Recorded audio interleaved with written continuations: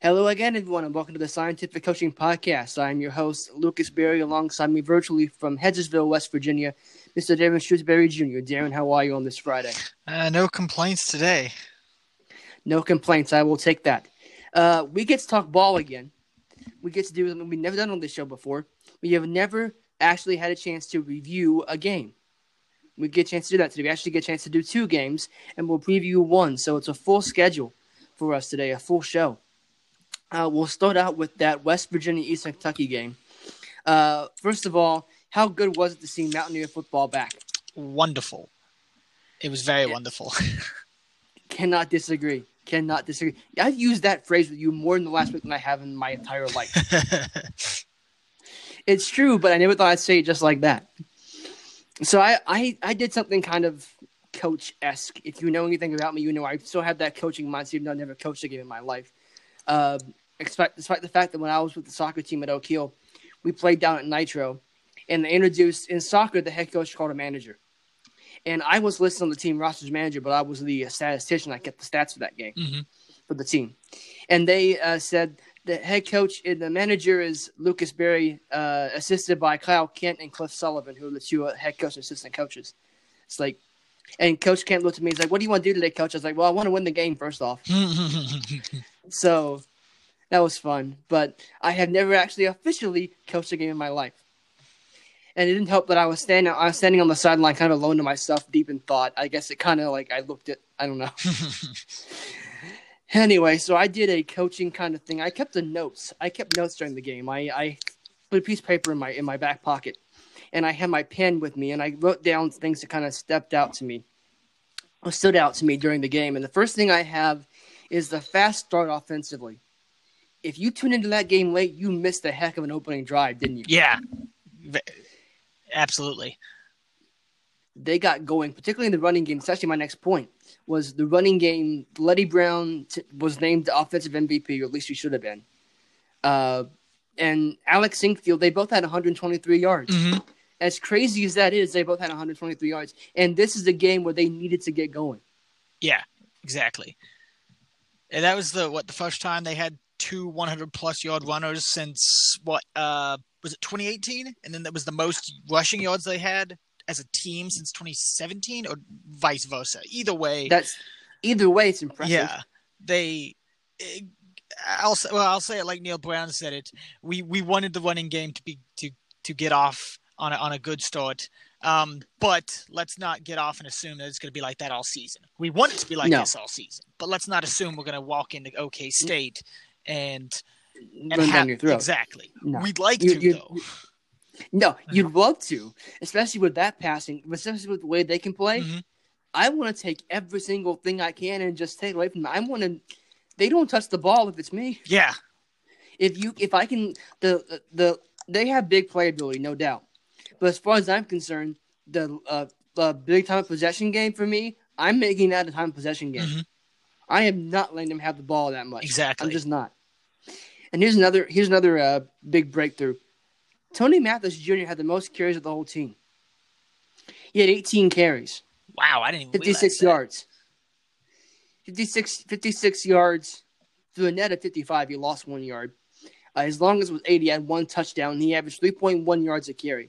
Letty Brown did his damage on 10 carries, and he had a long of 38, averaged 12.3 yards a carry. Alex Sinkfield had 15 yards. He didn't lose a single yard, and his long was 28, and he averaged 8.2 yards a game. You don't get much better than that. Nope. You really don't, especially for a team that didn't run the ball. This team averaged 2.6 yards a carry last year. That was third worst in the country. Mm-hmm. It's a lot better this year, and it's going to start out that way. And here's the thing: the extra 2 games you lose will help that average a little bit. Yeah. It's because you don't have those 2 extra games pulling it down if you throw up a dud against Texas or whatever. Exactly. The second thing I have, actually the third thing I have, was the special teams mistakes. And this happened all around the country. It wasn't just isolated to WVU. Mm-hmm. But special teams for parts of that game looks really rusty. Mm-hmm. It wasn't bad. Well, it was bad, but I'm not going to say it because I understand why. It's hard to replicate that in a film and virtual setting. It's hard to do that. You have to actually go out and do it. Yep. But, man, that looked bad. Yeah, there was – what? Was it I might be misremembering, but there was a touchdown. There was or should have been a Kickoff kickoff return return touchdown. touchdown. Yeah, and it was called Yeah, back. and they got back. Yeah, As soon as I saw the flag, I was like, "Oh, that's getting called back." I mean, it's almost so did I. Yeah, always what it was, a block in the back or a holding, but almost always a I block in think the it was a block back. in the back. Yeah, So yeah. I was like, "Well, that bailed them out," but still, like they let it happen to begin with. You're not gonna. You can't count on getting bailed out in that game. Yeah, In that situation, exactly. and that will lose you a lot more games than it'll win you. Yeah. So that, and then there was a muffed punt as well. Yep. That they thankfully recovered. So some definitely some things that they can put some oil on and get that rust out. I would hope. Something else I noticed at the end of the first half was the extracurricular activities that happened. There was a fight that broke out or some jawing back and forth, and I'm like, guys, don't. Okay? It's never worth it. No, not at all. It is never worth it to start. I don't mind trash talk. I honestly don't. But there's a difference between talking trash and getting up in someone's face and having an official throw a flag in your face. Mm-hmm. And that's not something I'm ever going to like. Yeah, I saw. Yeah, that's the big thing. There was a lot of penalties on both sides, especially. But what was weird is how often there were negating penalties. There was one penalty on the other side, one penalty on the Mountaineers, and more often than not, you had plays that should have went Eastern Kentucky's way that were canceled out because both teams decided to commit a penalty. It was very weird. Almost too weird. Not that I'm going to say that anything was rigged, because that's crazy. That's absolutely crazy talk. But it was very weird how that happened. I can't disagree with you. I really can't. As much as I might want to. Okay, so here's the penalty stats. Here's something I did not realize when I looked at the box score. Both teams had the same amount of penalties and the same amount of penalty yards. 8 penalties, 65 yards, both teams. Wow. So that's, 16 penalties and 130 yards total? That's not great. It's not good, but it's not bad. But it's and here's the thing: you can qualify almost everything here because it's game one. Mm-hmm. Okay, and let's be honest, it's a weird game one because a few weeks ago we didn't even think we were going to get this game. Yeah. So you have to. So if you're a team, you're going from we're preparing for a season, then all of a sudden coronavirus. If we have to stop all in person team workouts, we've got to do it from home.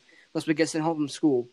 We come back, we start off-season conditioning on a much shorter time frame. Then we have this weird camp where we got given extra time, but we're not doing it extra in person. We're doing virtually. We're doing everything we can virtually, and we're not even. They split the team up. They had 2 different practices for 2 different people. Yeah, for 2 different groups, depending on who was with people at certain times outside the football program, which is smart, but it hurts the cohesiveness of the football team because you're going to be tight with that group of people you've been working with and then not with the other people. Yeah. That's what's really crazy about it. And then you go in and you still – look, there's not a game this season that's guaranteed. I may write a game into my game of the week stuff on Wednesday, and then they might come down on Friday and say, look, we got coronavirus tests, we can't play. Yeah. It's not guaranteed, so you don't know what's going to happen week to week. So that's a weird thing to prepare for, and that's why I say qualify everything you saw in that game. Plus, EKU is not a very good team. That's a bad team. Mm-hmm. Let's just be honest. That is a very bad team. But if you watch them against Marshall, they got better. It was not as bad as it was, but it was still pretty bad. And that's a game where West Virginia did what they should have done, which is just blow them out and have the game over by halftime. And they did a good job. Yeah, I agree. You know who the leading receiver was in that game for West Virginia? I want to say it was Sam James. Correct. 5 catches, 72 yards, 1 touchdown. Bryce Ford Wheaton, to me, had a coming out party. Yeah, I swear he was open all the time. Granted, he dropped a couple, but that's to be expected. Especially in game one. Exactly. You're not going to be running on all cylinders in game one. He had 4 catches for 67 yards and a touchdown. I will take that any day of the week. Yeah, absolutely. So the next thing I have was that Jared Dagey looked in command of the offense. which is exactly what we wanted him to look coming into the game, right? We just wanted to see him have command of the offense, and he did. He was cool, calm, and collected. Didn't make very many mistakes, and he got out of harm's way for the most part as often as he could. So he was just having a day out there. He was going in there like, this is my job. Let's get this over with, and not like let's get this over with. I hate this, but let's get this done. Let's roll him. Yeah, and I mean, he did that. He was extremely efficient. Didn't turn the ball over any. 3 touchdowns. That's always nice. And coach's best friend, no interceptions. Exactly. I mean, we even got to see the Kendall for a short bit and Garrett Green. And I was going to bring that up. Garrett Green was quite. He made some pretty good decisions as well. He got out there. He saw open field and he darted for it when he knew he couldn't get it down to the receivers. So he was making some smart decisions out there. Not bad for a true freshman. I listened to another West Virginia podcast, 3 Guys Before the Game on Metro News with Tony Caridi, Brad Howe, and Hoppy Kercheval, which if you ever have a chance to listen to it, I highly recommend it. But they were talking about the scouting report on Garrett Green is this. He can run, and he will. He'll talk some smack to you, too. He's not afraid of you. And I love that about him.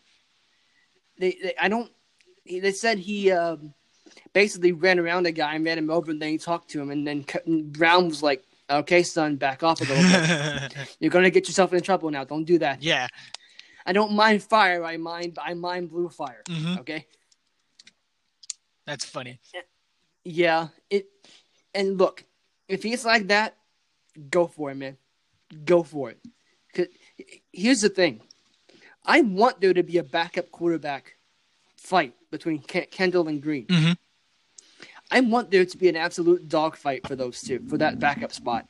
Because I want to have someone that if Deggy gets hurt and goes down, I can count on. And I can't count on Kendall, but if he beats out Green, so be it. And here's what's so great about everything, and I was going to bring this up, is that Garrett Green, you wouldn't think you'd see him. He's a true freshman. They love him. Yeah.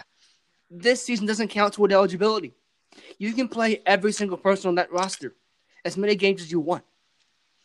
So Garrett Green doesn't have to abide by the 4 games redshirt season anymore. Jared Deggy played 4 games last year, and he'll play this entire game this year, and it won't count toward his eligibility at WVU. This is a coach's best friend to be able to play all these guys, and we heard Neil Brown said he wanted to do it. He did. Yeah. And especially for, given the season we came out of last year, we knew it was going to happen to some extent. Given that it was a young team, still a young team, for basically all these guys to sit here and have that extra year, and Brown have that extra year to develop them.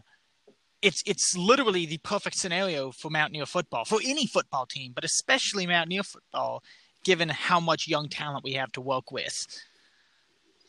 Exactly. You heard did you hear in the broadcast they said Neil Brown described that as his first year?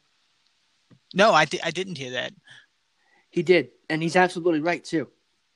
It is basically his first year at the helm. And you can write off, well, you can't write off on his record, but you can write off almost that 5-7 season last year. I'm sure he'd like to write off of his record. Yeah. But yeah, there's a lot to look forward to in the future in West Virginia football. There's a lot to be proud of given that performance on Saturday. And there's a lot to be positive about, but pump the brakes a little bit. You're going to number 11 Oklahoma State next week. That's not going to be an easy game. No, it won't. They've got a 3-headed monster at Chuba Hubbard at running back. I can't remember their quarterback and receiver's name, but I know them, and I can't think of them, but they're really freaking good. And I'm just like, well, you're going to have to grow up real fast, boys. You're going to have to really come out there and play. Mm-hmm. Here's the thing. We talked about offensively making it a time of possession game. Mm-hmm. The defense, I thought, from this game, should have a little bit more swagger going into next week's game.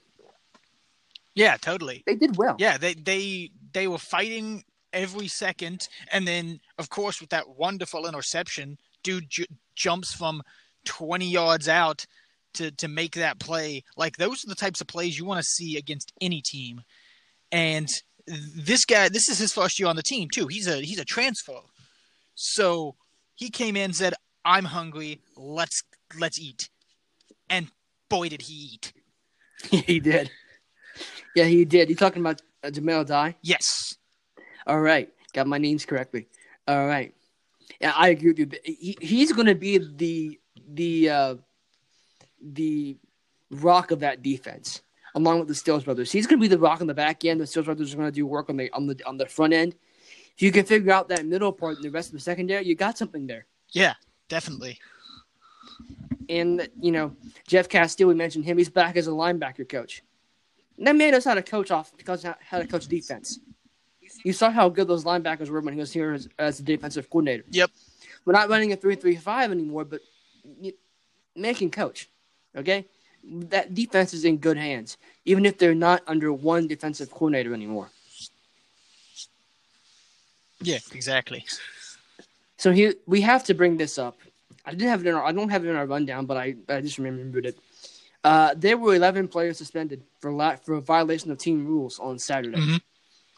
When I told you that, besides your reaction, I don't remember if it was a foul word or not. What did you think? I mean, obviously you're disappointed. You're like, well, firstly, it was nice to know that that it wasn't related to COVID violations. That was nice. But, you get 11 people and a couple of them were starters. You have to think, man, you guys got to be smarter than that. You've got to be more accountable. And, what in the ridiculous scenario what if they would have lost that game and those guys were gone and it was their positions, the starters that were failing the most, the backups there. We could, in a way, be like, listen, guys, I know it's next man up, but you guys failed. You failed the team. Either way, you failed the team doing whatever they did. But I saw it and I was like, oh, dang it. Like, that's not a way to start the season. No, if we're going to use the Strange Planet thing, expletive. Expletive. That's what I think you were both. That's like I think you and I were both saying. Exactly. You can fill in that word as you wish. But if you know us, you probably know what that word was. But if not, then you can let your imagination run free. Mm-hmm. Here's the thing, though. I don't understand how you can look at a season where you don't know how many games you're going to get in. You don't know if you're going to have a season, and still feel good enough to go out there and do whatever thing they did to get themselves suspended. Yeah. I don't understand that. You have a chance to play Division I college football at the highest level, and you don't know how many games you're going to get. It's possible that this is the only game they're going to play this year. Mm-hmm. It's a legitimate possibility. It's minute, but it's still there. Yeah. Why would you mess that up for yourself? Why? What could be more important than that? And look, academics are more important than football, but I guarantee they weren't punished for going to class. I guarantee you they weren't punished for going to class. So the question is, what did they deem more important than this? Yeah, truthfully, there's a lot of things, but we probably never and not a whole lot of them are good. No, and here's the thing. You're on scholarship here. You are being paid by this university, essentially, to go play football. Mm-hmm. Don't waste their money. Absolutely. These donors who pay the money to pay your scholarships, I want you to go and look them in the eye and go, ma'am or sir, I viewed X, Y, and Z as more important than playing football. And see what kind of looks they give you. Yeah, they're not going to be pretty ones. No, and they're not going to be pretty from people who wanted to be in that stadium and go watch even though they couldn't. But still, it's not a good situation at all. Thankfully, it's only a one-game suspension. I hope they learned their lesson, but come on, guys. You got to know better than that. Exactly. You got to know better than that. There's no excuse for that. No excuse, especially now. Oh. Let's get one last word on the East Kentucky game. One last word from you, Darren, about the East Kentucky game. What stood out? What'd you see? Final word on that one.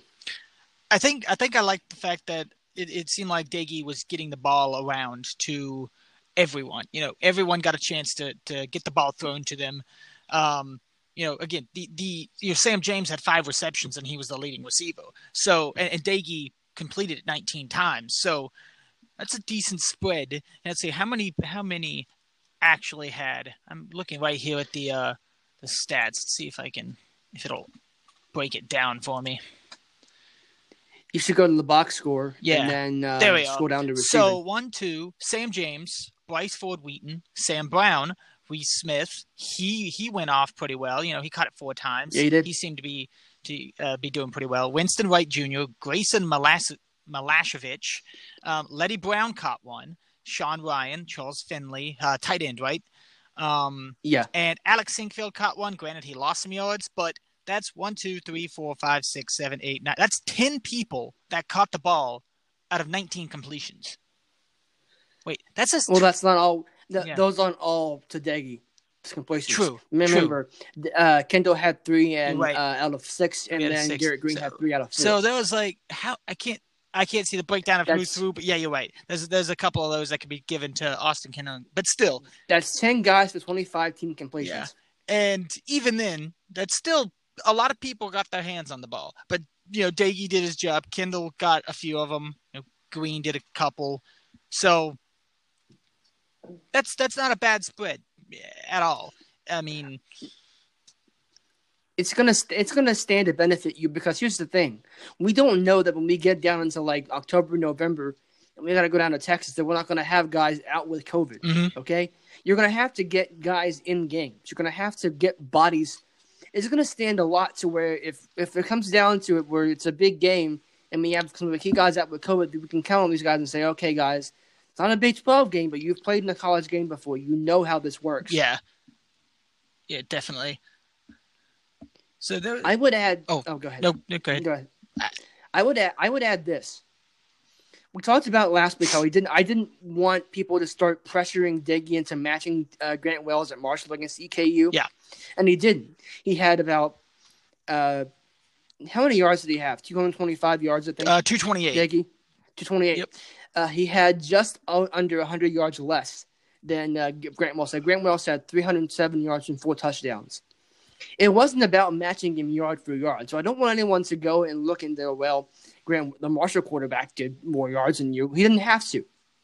Marshall is a good running game. The Conference Player of the Year in Conference USA is their running back. Mm-hmm. And their backup is really good too. But he didn't have to do all of that. He just did. He looked in command of the offense for a freshman. Jaron Daggy looked in command of the offense for a junior. Mm-hmm. He looked like he should have been there. And that's what I wanted to see, and I saw it. So don't go looking at this game like, oh, well, Marshall, look at what they did. They beat him 59-0, and we didn't even score as many as Marshall, and we gave up 10 points. Different game. EKU got embarrassed in Huntington. Mm-hmm. And you and I both said this before the game. Don't count out a team that got embarrassed. They're not going to win the game, we didn't think, and we were right. But they never stopped fighting. They never gave up.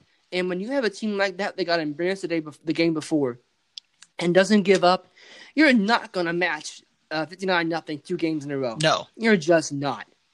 And 10 points, I can live with that. I can live with 10 points as long as I have at least 11. Yep. Yeah, I mean, we expect them to come out and probably score something. I mean, it's just like you said, it was bound to happen. There's you can't sit there and expect them to just be complacent with such a loss. Even if they come back and still get 50 plus scored on them, at least they showed that they were still fighting and didn't just go, no, I'm just going to do nothing. If I'm Walt Wells, their head coach, I told you this the other day. I can work with competitiveness. I can work with that. They've got like an 8-game schedule this year. I lost 2 of my games to FBS teams that I'm playing out of 3. For the FCS games I'm playing, I can work with competitiveness. I can work with that. Mm-hmm. As long as you give me something where you have an ounce of fight in you, I can take that out of you. And I can coach you up X and O's wise, but I can't do any of that effectively if you've checked out for the season or for the game. They didn't, and I give them immense credit for that. Yep, can't disagree there. So the West Virginia game was not the only Big 12 game over the weekend. It was the opening weekend for the conference, save Oklahoma State and Baylor, who will play this weekend. There were two really embarrassing losses suffered by Big 12 teams. They're not necessarily embarrassing, but they're puzzling. Iowa State lost to Louisiana Lafayette. Or no, it's known as Louisiana now. Mm-hmm. And Kansas State lost to Arkansas State. Now, I watched Arkansas State play against Memphis 2 weeks ago, and I liked what they did. But they went for an onside kick in the third quarter, and at that point, it just went south when they didn't get it. Memphis got the ball at 50-yard line. They just marched down the field and scored. From that point, the game was really over. Louisiana, people don't realize it, but I did because I wrote the Sun Belt preview. They won 11 games last year, and they just about won the conference if had not been for Appalachian State. Mm-hmm. That is not a bad team. Don't look at, and this proves my point that I've said for years. Don't look at a Sun Belt or Conference USA game or a MAC game or a Mountain West game or those other American game. Don't look at that game and go, not LSU, Bama. Don't care. Those teams are bad. Because I guarantee you they're not. Ask Iowa State. Ask Kansas State. They're not bad teams. And by the way, Louisiana is now the highest-ranked Sun Belt team in the country. They're number 5 in the AP poll, and they're 19 in the AP poll. I don't know why I said 5. They're number 23, I think, in the coaches poll. They've never been ranked in the coaches poll until this week. They haven't been ranked in the AP poll since 1943. Wow. Mm-hmm. Congratulations to them, first off. But here's my big question for you. A lot of people, including myself, liked Iowa State and Kansas State too, where if Oklahoma faltered and Oklahoma State lost some games, maybe Texas too, could potentially be in that top upper echelon, maybe top 4 of the league. Do those losses make those teams more susceptible, put them more in the middle of the conference, like the upper middle, or are they still in that very bottom of the top? I think if it comes to, let's say Iowa State and Kansas State happen to just win out for the rest of the thing, someone's going to have to lose, of course. Yeah. Then, of course, we're still fighting Oklahoma. They'd have to beat Oklahoma to win out at this point. I don't know if I can see that happening. I think it'll still. I still think they'll end up being that upper middle. I don't really think they'll end up really competing for the conference unless something crazy happens, and obviously something has already, in the sense that Iowa State lost to Louisiana. No disrespect to Louisiana, of course, as we mentioned, but something could very well happen. But that doesn't mean I see it happening.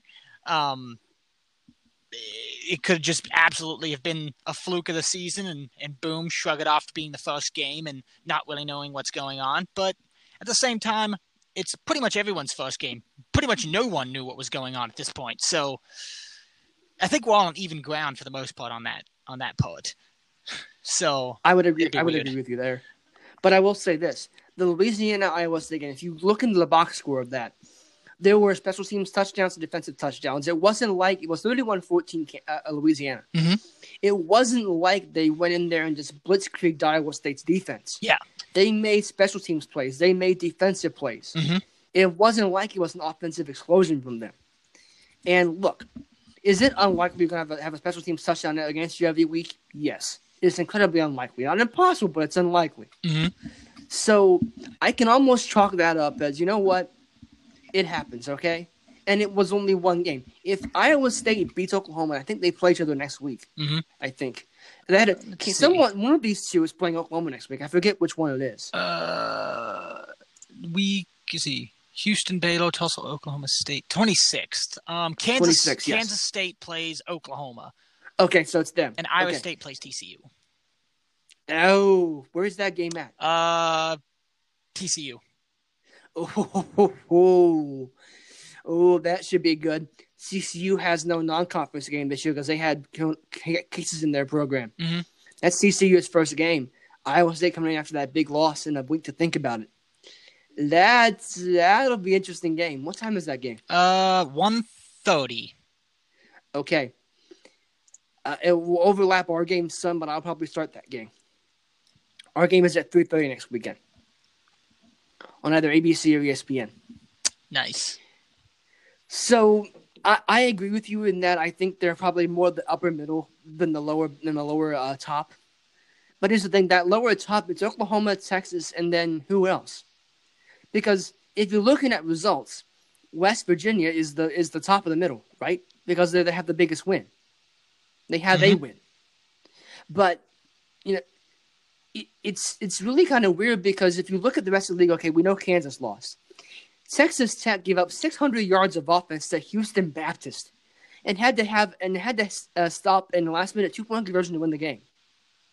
Houston Baptist. I will break out a joke that I heard on Three Guys Before the Game. Hoppy Kercheval's son Ben is a reporter for CBS Sports. He said, "Up until Saturday, I thought Houston Baptist was a hospital." Don't be really. Let's be honest. I thought they were a hospital, and yet they came in and just about beat Texas Tech in Lubbock. How insane is that? So we know what Kansas.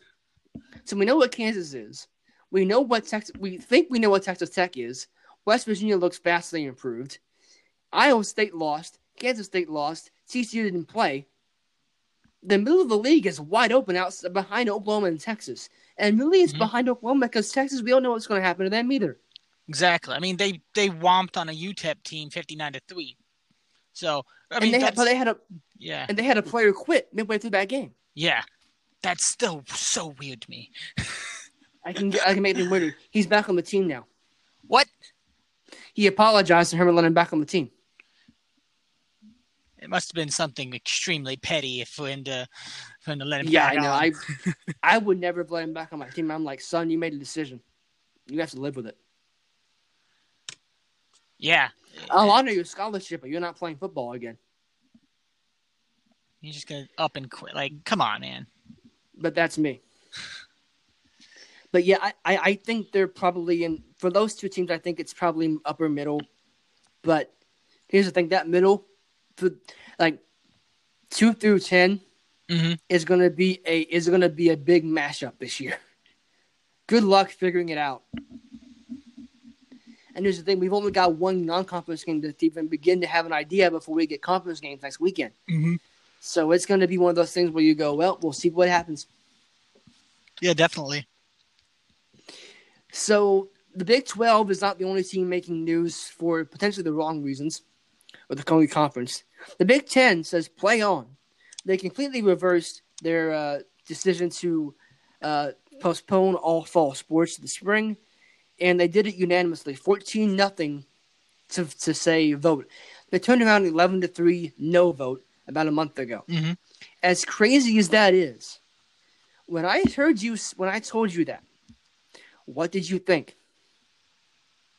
I just hoped when you mentioned that they had an extensive plan, like in terms of testing. And you did mention they plan to test daily, correct? Yes. So really, I mean, that's literally the best case scenario. Outside of having 0 fans whatsoever in the stands, I mean, I would expect WVU had not friends and family, immediate family members in the stands. That's fine. That much, sure.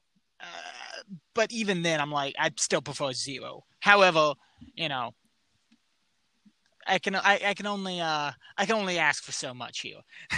Yeah, pretty much. So as long as they're not sitting here letting thousands of fans in the stands. That part's undecided. And they're doing as much testing as possible. They're really keeping track of this stuff. Then, sure, let's do it. I mean, everyone else is doing it at this point. I still am surprised that really we're even doing it, but we're doing it, and people seem to be getting things under control. Mountaineers had a couple confirmed cases. They didn't say exactly when those cases were confirmed and if those players played in the EKU game that I saw.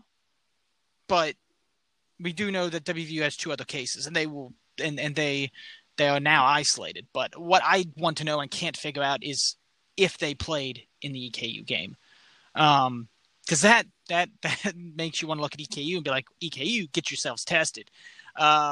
But that's a whole new. Both teams had a test before the game.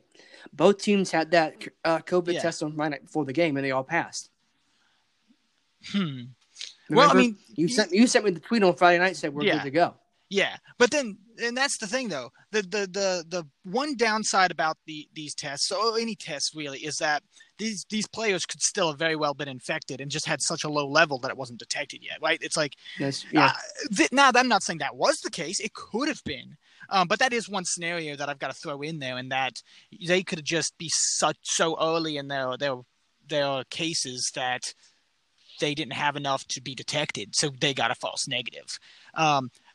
Again, obviously, I'm not going to say that is the case, but I keep that in mind at least, that maybe it was. I'd give it maybe a 10% chance, maybe even less than that. But these are things that I want to know, and I don't expect anyone to actually give us that information.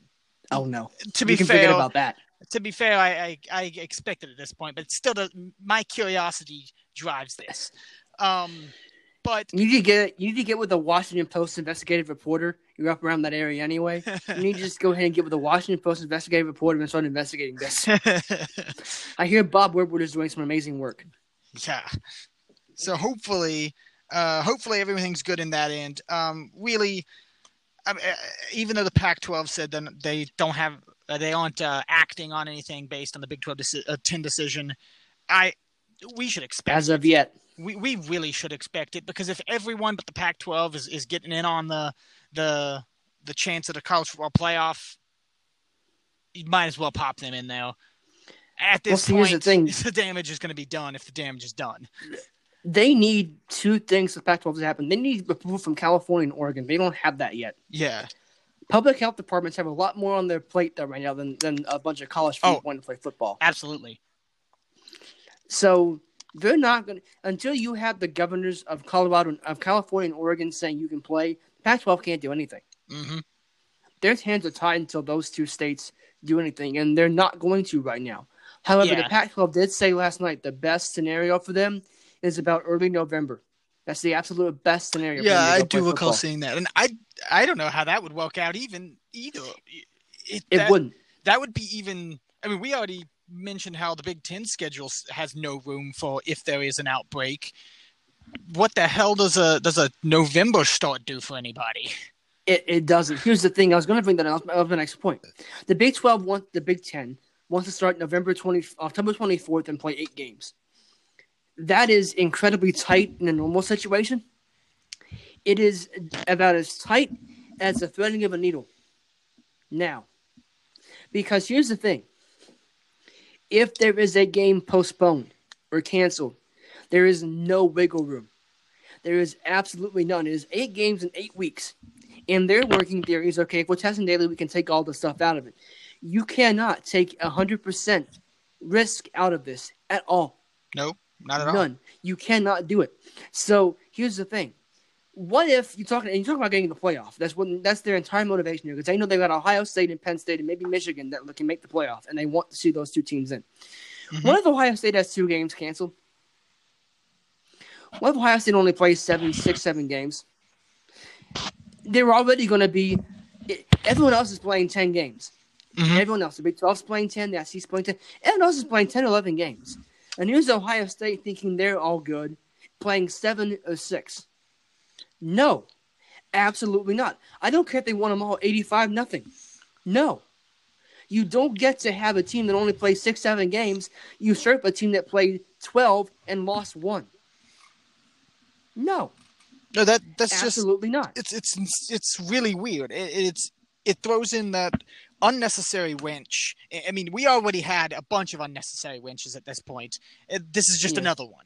This is just one more onto that pile of winches that no one wanted. It's like our toolbox is pretty full, isn't it? Yeah, it's like you come in on Christmas morning, and next thing you know, you're some in-laws or relatives you don't see but once a year get you another tool set, and you're like, oh, thanks, you got me one the last 3 years. That's basically what this is.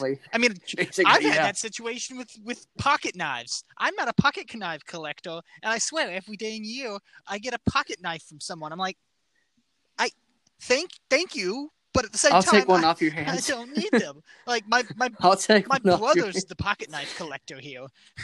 Which one? Michael. Okay. He's got I was like, okay, let's clarify. he's got a ton of them. I believe it. It's like me, on the other hand, I have a couple that I don't even know where they're at. Here's the thing, though. Here's the thing. I mapped out to you what the Big Ten should do if they wanted to complete a football season. Start October 10th or 17th at the very latest. It will give you room for one bye in there per team. Yeah. Because the objective is to have the playoff committee meets on December 20th to decide who makes the college football playoff. That's the objective, is to be there and have a game on December 19th beforehand. That's the objective. It would have worked better. It would have been so much better had they done that. October 24th puts an unnecessary strain on the scheduling department, puts unnecessary strain on the teams itself, and if something goes awry, you are screwed. There's no other way to put it. You are screwed if something goes wrong and there's a test from like Indiana or Purdue or, for them, God forbid, Ohio State. And let's be honest here. They can say the medical information changed, and I'm not doubting the medical information did change. I'm not doubting that. But I have this strong belief that Ohio State, Penn State, and Michigan State, and Iowa, and Wisconsin ganged up on the rest of the league and said, look, we're playing. And if you don't, here's what's going to happen. I don't have any evidence for that, but I honestly believe that's what happened because I believe there is so much at stake for those teams and the money and the prestige that can be put together by those teams making the playoffs. They pretty much said, look, if we don't play, here's what happens. And it's not going to go good for any one of us. I honestly believe that. It really wouldn't surprise me. If you listen to Ryan Day, the head coach at Ohio State, and James Franklin at Penn State, it tells you two different things. James Franklin at Penn State they were both on College Game Day last week at the same time. And they basically were asked what they thought of it. And Ryan Day, it sounded like he was basically trying to present evidence as to why we should play. And James Franklin said, look, we just want to tell our players and our parents why they're not playing. All we want is answers. That's all we want. If it happens to come to a revote, so be it. Ryan Day, the Ohio State head coach, really sounded like he was basically saying, guys, I'm going to play nice publicly, but I really think we should play, and I really think you should let my team play. That's what it sounded like. And remember, before everything went to bad and they canceled the season, there were rumors of Ohio State and Nebraska and all of them joining another conference to play the season. That would have like been very interesting. Imagine that. Bama, Ohio State is a conference game. Like what? And I thought West Virginia, Oklahoma was weird. But yeah, it's really, they wanted to play. And I don't blame them for wanting to play. I have no problem with wanting to play. But can it be done smartly in terms of medically? And can it be done smartly in terms of an actual schedule? And the answer is maybe to the medical, hopefully. And the answer is hell no to the schedule. That is going to be one whacked up piece of cake. Absolutely. That is going to look bad. 8 games, and then they're having the Big Ten championship game. Here's how they're going to the Big Ten championship game. They are doing on the last week of the season, December 19th, seeded crossover games. There's 14 teams in the league, so 7 plays 7, 6 plays 6, up through 1. And the 1 versus 1 is the Big Ten championship game. Awkward. Yeah, that still confuses me. Well, everyone knows that there's a tie. If 2 teams go 4-4 in conference play in the same league, in the same division. That's what I want to know. Yeah. Sometimes you wonder if they think these things through. Half the time, I don't think so.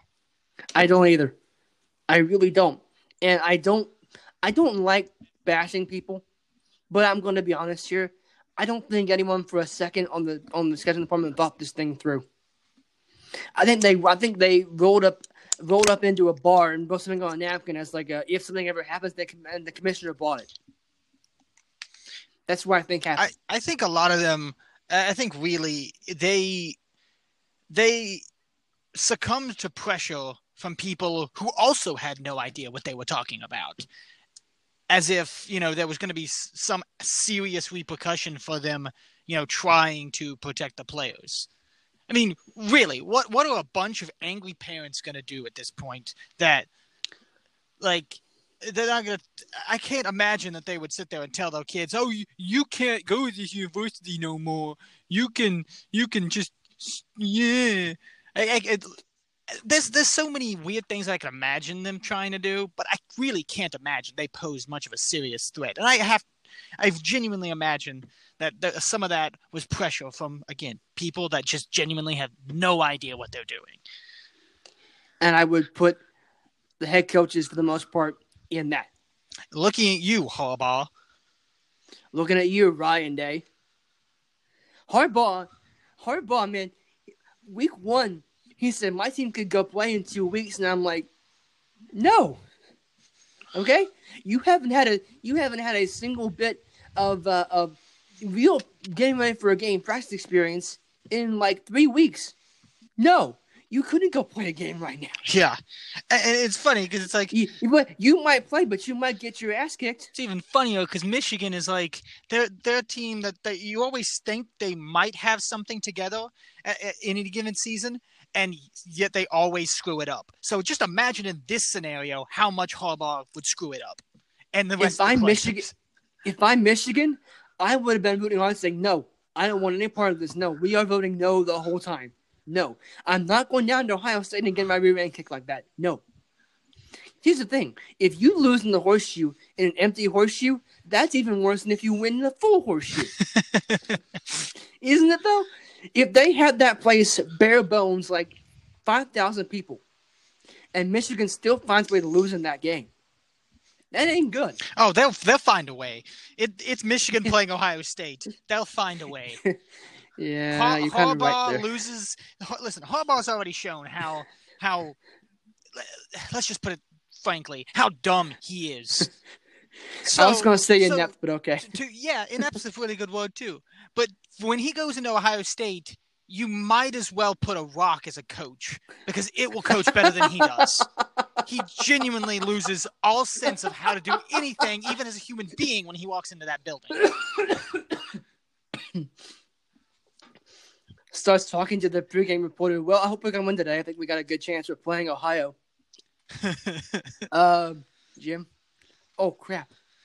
Yeah, absolutely. We look at the wrong team film all week. Crap.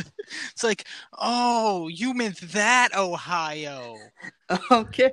I thought we were playing the Browns. Okay. All right. No, have SpongeBob drive in on that rock, and he'll coach. Let's do it, boys.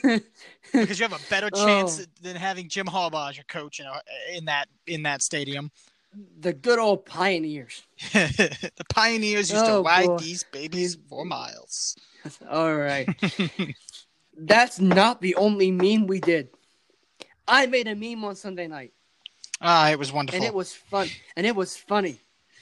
So let's switch to the pro game now. First of all, 2 things. 1, Patriots 21, Dolphins 11. 2, Buccaneers 23, Saints 34. Tommy Boy is 0-1, Billy is 1-0. How's that going for you, Brady? Not very well. How's that going for you? Because now he's getting thrown under the bus rightfully so, by his coach. Bruce Arians doesn't take any crap from anyone. Nope. You do not want to get on his bad side. Just like Bill. Those are 2 old school guys. If you ever get a chance, I don't know if they still have it on there. I assume they do. When Amazon did that All or Nothing series, especially their version of Hard Knocks, they followed Bruce Arians' Cardinals around for the first year. You think you and I have used curse words?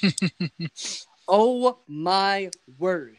Bruce Arians, every other word out of his mouth had to be bleeped. Every other word, it felt like, especially when they lost the game. Oh, boy. Now, I respect Bruce Arians. I think he's a heck of a coach. But, man, He put some sauce on that sandwich. He was using them sentence enhancers Yes, generously. Yes, he was. He put some fire on that sandwich. But let's talk about the Patriots game, and we'll talk about the Brady's game in just a bit. So first of all, you did not see the Patriots game. I didn't actually see it. I listened to the game. Mm-hmm. But when you see the stats, what stands out? So the stats, I did manage to watch a few highlights. So I at least got the gist of the game. So basically what I got out of it was they didn't put too much into Cam's hands to begin with, which is good. They threw in some of the RPOs and designed QB runs to get him also comfortable with that. He was quite accurate. He only threw 4 incompletions. 150 some yards. He rushed for another 75. 155 yards passing, 75 yards rushing. So he got his couple touchdowns to start off the season. Wonderful. A note on that second touchdown. When I saw the highlight, this made me happy. Right, David Andrews sitting there right behind him on that second touchdown. Absolutely. And he turns around and goes, "Dude, you got to spike it, man!" And he just hands the ball to him, and then Andrews does the spike. Man, that just makes me happy. But seriously, I saw all of that. Cam had that fire. Andrews had that fire. Everyone else was just fired up to be back out there. And it was fun to watch. And this isn't extremely impressive in terms of the actual stat, but for the New England Patriots, Cam Newton comes in, plays one game, and already owns a Patriots franchise record. Most rushing yards by a quarterback in a single game. Boom. Like, he comes in and already shatters a record. Don't know what the previous record was, but he came in and shattered it. So something's already working right. He seemed like he was getting comfortable, and there's a lot to work on in terms of for anyone, of course. But it was nice. It was nice to see it, and everyone still looked like they had some semblance of what was going on. So that was nice. I liked it. I like the defensive performance. They forced Fitzpatrick into 191 yards and 3 interceptions and won to ice the game. Yeah. That to me was the offense is going to get the attention, but the defense did what the defense had to do, especially the secondary. They're the ones that had to carry this defense, and they did it. Yeah. Like J.C. Jackson got that pick. Stephon Gilmore's remaining hungry, aiming for that repeating DPOY. And earning that $5 million rate raise he got. Definitely. And then the new guy, Phillips. Yep.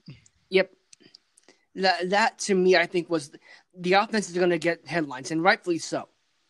But I think the defense, Ryan Fitzpatrick is someone who you can have your way with defensively if you really work at it. Mm-hmm.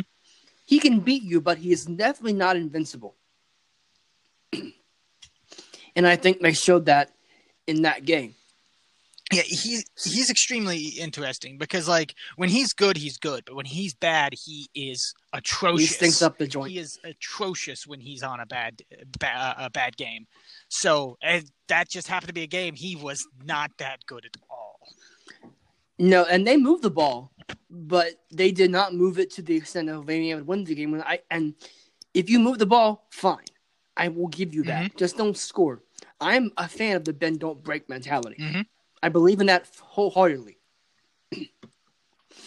So the other game that we talked about, the game that we basically railed on, was the Buccaneers lost to the Saints in Brady's first game down there. It looked bad. Okay? Mm-hmm. They made it look competitive. They were never in that game. No. Never in that game. No, not at all.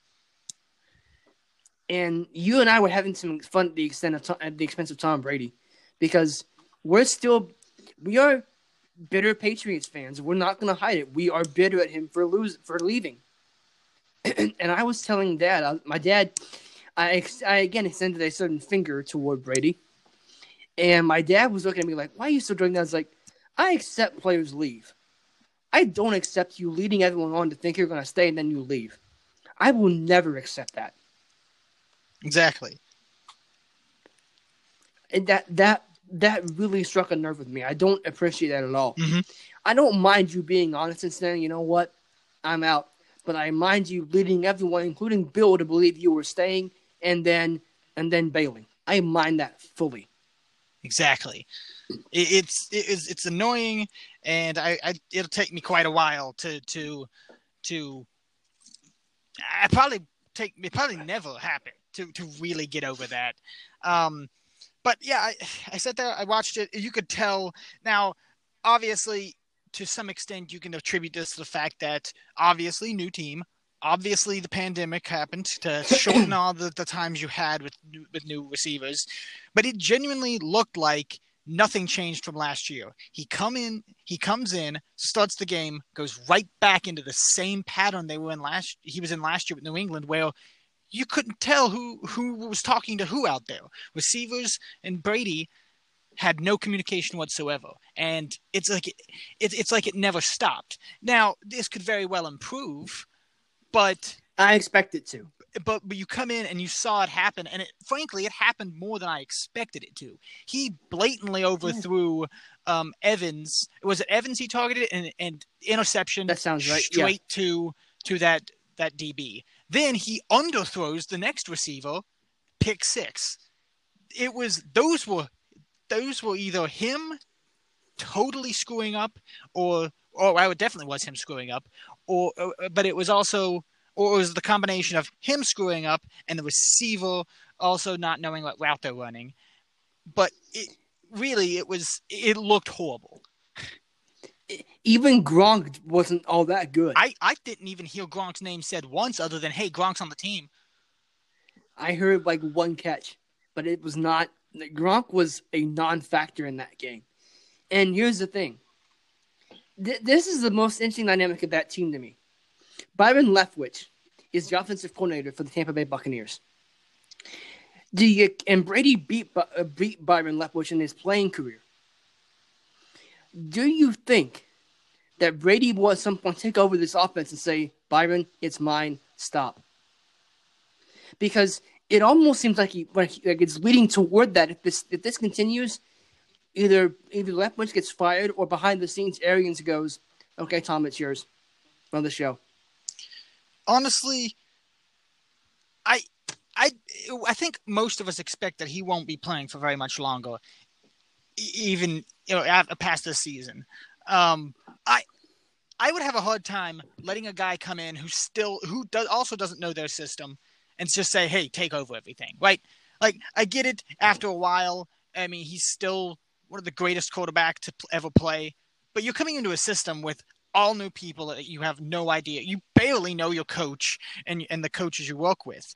It would be irresponsible, in my opinion, to just give him free reign of an offense that seemingly he has barely any understanding of. I can't disagree with that. I just think I think there's that alpha male part of him that basically goes, look, it's not working. Mine. There has to be. You definitely get that feeling. I don't disagree that mentality and that tension is possibly there. But I feel like if the minute you give up reins to him, I think you're screwing the team over even more at this point. Yeah, there's an argument to be made for that. So I'm going to let you explain my meme because I think you'll do a better job than I do explaining it. Because I think you know the backstory behind it. I don't. Like the meme itself, not what I did in the meme. Oh, the Wolverine meme? Yes. I forget the exact scenario or like how the meme started, but basically it's Wolverine staring at a photo, just, going, oh, come back, Everyone basically knows this meme. But if you don't look it up, it'd probably be on our page. Yeah. But yeah, you popped Tom Brady's face over Wolverine, and Bill Belichick was in the photo. Missing. It's like, I already miss it. After one game of a loss, he already misses the winning ways of Bill Belichick. And Bill's like, don't miss Tom for a second. I got Cam. Bill's like, see you, Tom. Have fun in Florida. Oh boy. You sit there and go, keep in mind, Tom, you have a very horrible record in the warm weather of Florida. Why the hell did you decide to go down there? Well, you know where he almost went? New Orleans. That would have been so interesting. I told Dad, I was like, the whole getting younger on offense part, that didn't work out. If that would have happened, if Brady was saying, like, we're going to get younger on offense, signs a 43-year-old quarterback. Well, we lied. Yeah. He also, the Bears made an offer to him. Chicago did. And he considered it. But didn't want to play in the cold. And I'm like, well, you're not working so well in the dome with the hot now, are you? Yeah. You mentioned the offseason. And they did an estimate. I don't know if it was before you got home or not. The estimate was that he missed 1,500 reps over the offseason. That's a lot of reps for a new team. Yeah. I mean, that's a lot of reps for anyone, but especially for a new team. So he actually used virtual reality for the first time in his career trying to make up reps. Huh. Yep. I mean, granted, that's creative, and I'm sure it helps some. But that's very I give him interesting. credit for it, but that's just weird. Yeah. So the bottom line is we get to rail on Brady for at least one more week, and this is going to be the back and forth so long as he's playing in the league. Yep. Who's better and who was more important to the dynasty, Bill or Brady? Mm-hmm. Right now, it looks like Bill is more important to that dynasty, and I still think he was. I'm always going to believe Bill was more important to that dynasty because it was Bill's. Brady's only one player. Bill built the rest of those teams. Yep. Bill's the GM there too. Without Bill, it doesn't get done. Well, that's right. Tampa's playing Carolina next week. Oh, they'll win that game. They'll win that game. It's in Tampa, too. They'll win that game. I'm going to laugh if they lose. So am I. All day long. I mean, Carolina's got 30 points per game. Tampa Bay has 23. Ha, ha, ha, ha. You know it. 1 week of stats. Oh, boy. Overreaction Friday is what this is. Let's move on to our game. Patriots at Seattle. Ordinarily, this game looks like a defensive struggle, and it might well be. But the Seahawks had that reputation of running the ball for 3 quarters and then having Russell Wilson bail them out in the 4th quarter. Mm-hmm. They did not do that in Atlanta. They threw the ball at will in Atlanta. Yeah. This offense looks like it finally came in the 21st century. You know what that means? Strength on strength. Yeah. The DBs are going to have to do their work, if they want to keep that ball going 50 yards downfield every play. Exactly. And you know what? Another time possession game.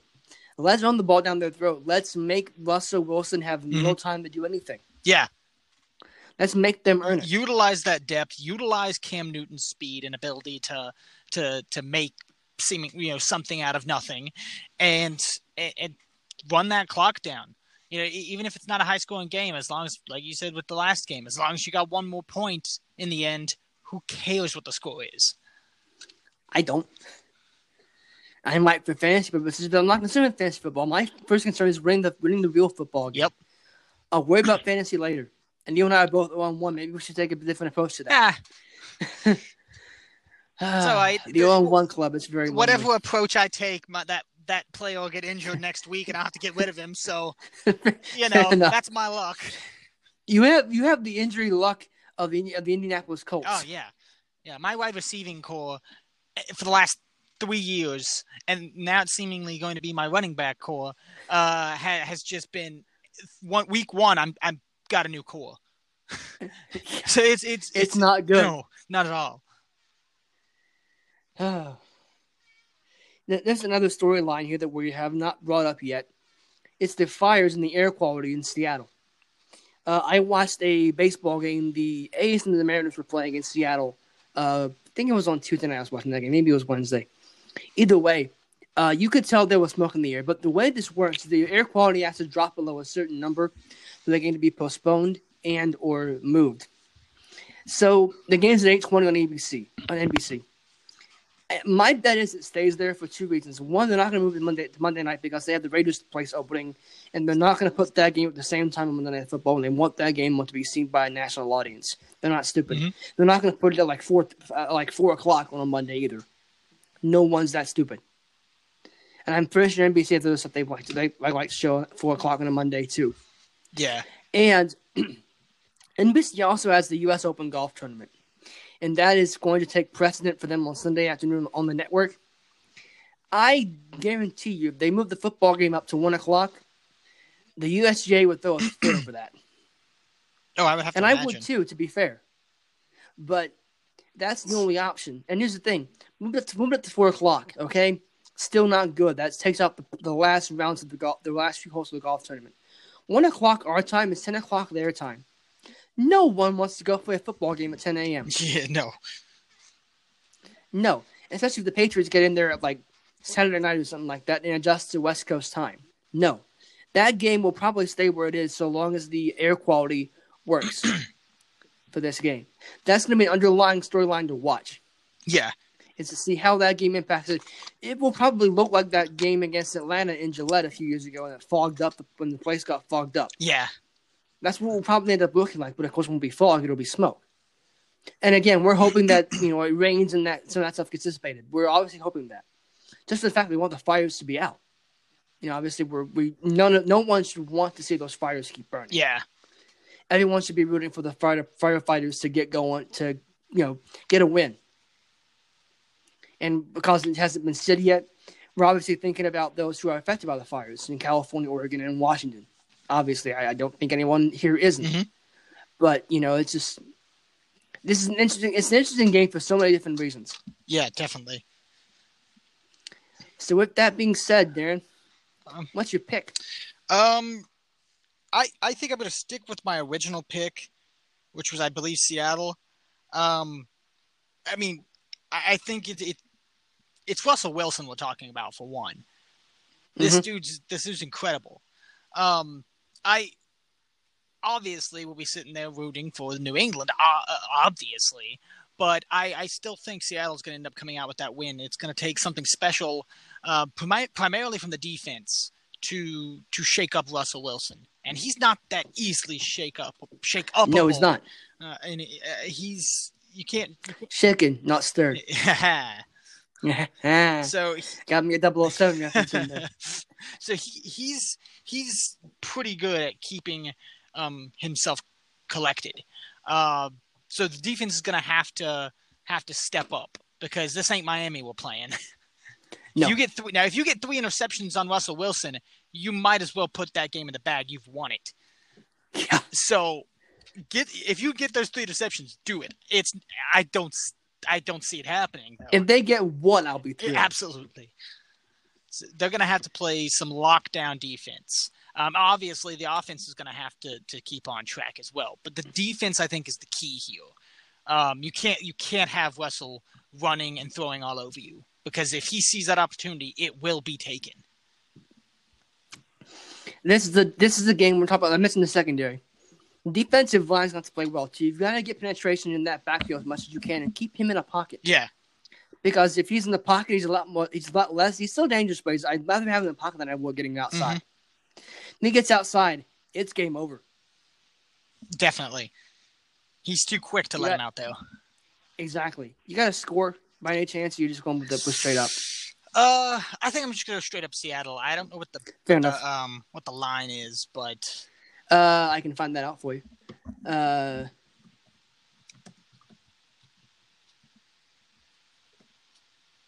Patriots Seahawks line.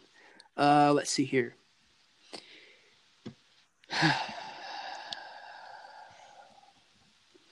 NFL Seattle -4. So the Patriots are set a 4-point underdog. Okay, so that's actually closer than I expected. But yeah, that sounds interesting. I was going to say a touchdown. Yeah, I think they'd win it by a touchdown. This is the first time since Week 1 of 2016 the Patriots are underdogs in a regular season game. Wow. Mm-hmm. That's a streak of 64 consecutive games the Patriots have played and hasn't been as a favorite. It's the longest streak in the Super Bowl era. The over-under is 45 points. I could see that happening. I can too. Here's the stats for you. At home since 2013, Seattle is 40-16. but there won't be any fans there. Yeah. So that the whole 12th man might being The gone. 12s aren't there. Nope. I'm going to go Patriots 14, Seattle 24. I don't like doing a 10-point loss, but honestly, a 10-point loss is something I can live with. Yeah. If it comes down to that, I can live with that. And that's not so much that I think the Seattle defense is that good. I just think that the Patriots, the way they're going to have to play that game, will not lead themselves to a lot of scoring. Mm-hmm.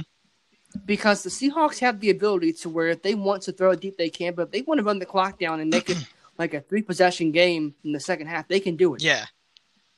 They're very capable of doing that. You may have 8 possessions total in this game. So you've got to make everything count. And I don't.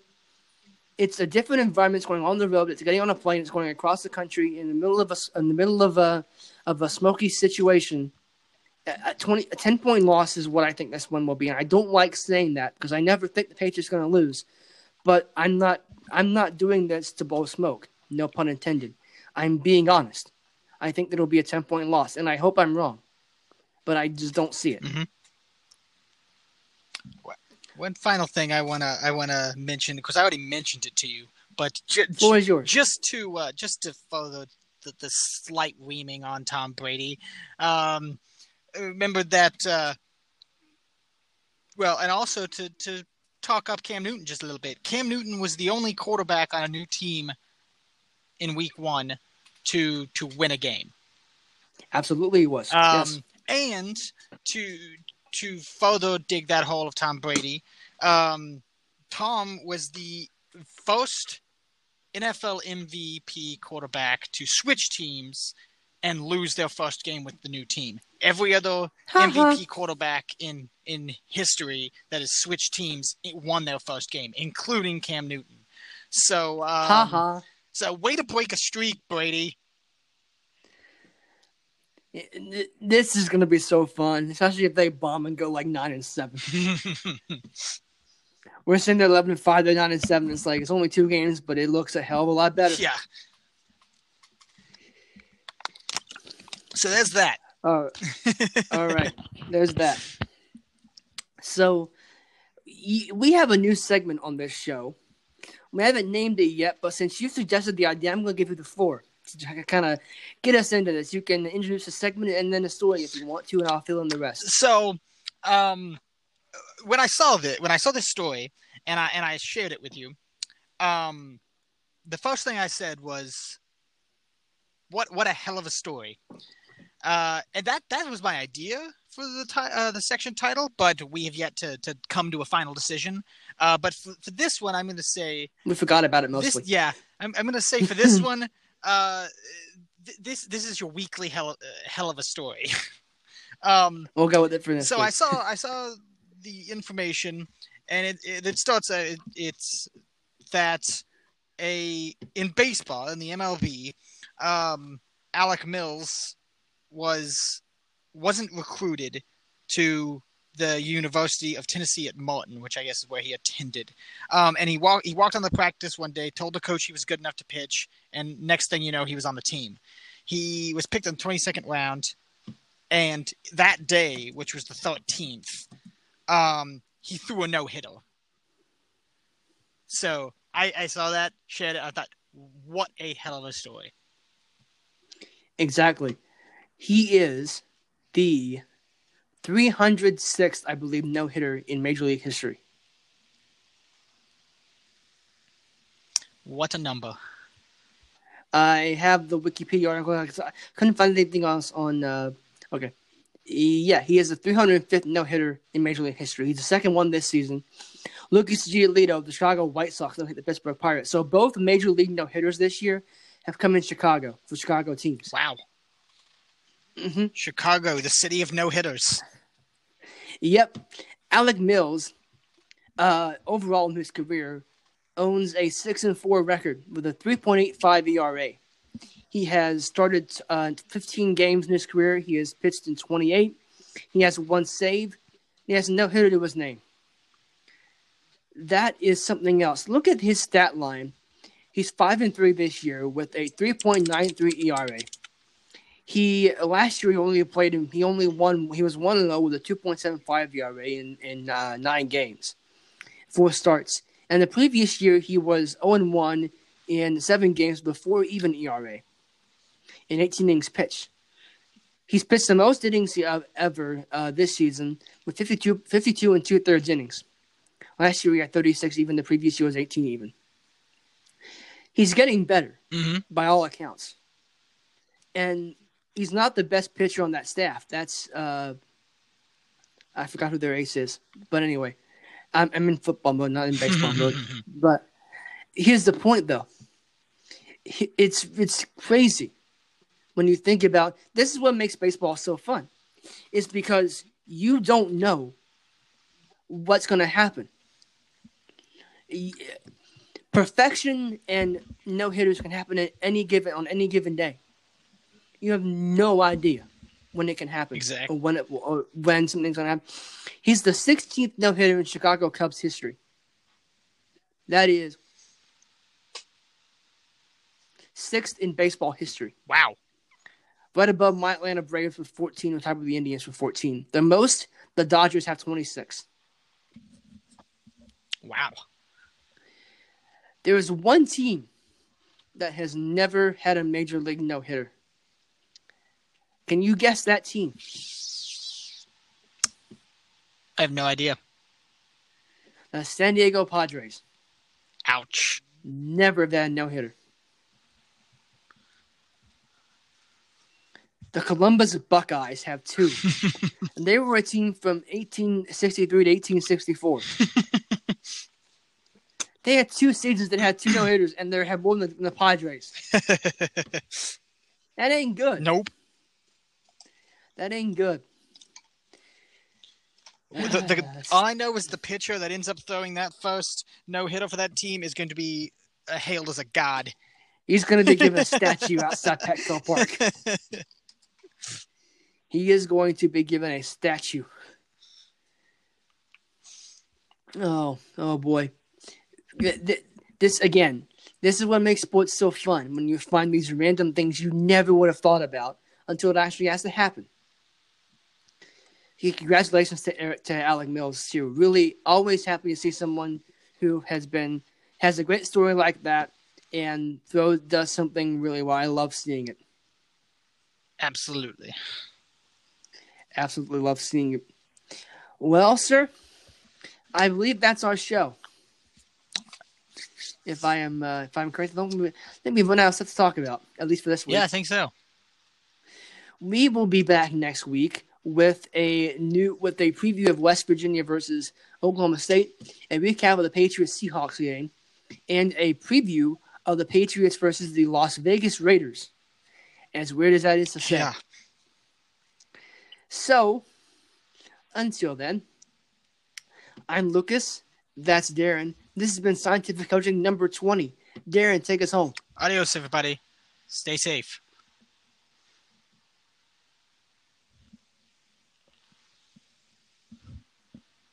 All right. We're out. It looks like Brian's getting set to premiere his thing. Yeah. I haven't got a notification on YouTube yet saying it's out, because I don't imagine it will be out. He's got like 27 minutes to export, which, again, if he'd done as I said, we wouldn't have this problem. Yeah. It's like, Brian, you can schedule that right. You can say gather around at 7:30 and it's there. Exactly. But again, I'll say it again. What do I know? What do I know? All right, I'll get caught up on that. I will get this cut up in the next. But I have my dad and I ordered. Well, I didn't order it. My dad brought home takeout last night from OK Chinese, and I have leftovers that are calling my name. Sesame and cashew chicken. Ooh. Mm-hmm. Yeah, he couldn't decide which one he wanted, so he underestimated the size of the thing. So it was more than he wanted, so we split it. We each had half and half, so I've got me a big thing in there of sesame and cashew chicken there. I win. All right, I'll get this thing cut up after that, so I'll do that. Sounds good. And I should have it out by 3, I think. Awesome. All right, till next week. Talk to you later.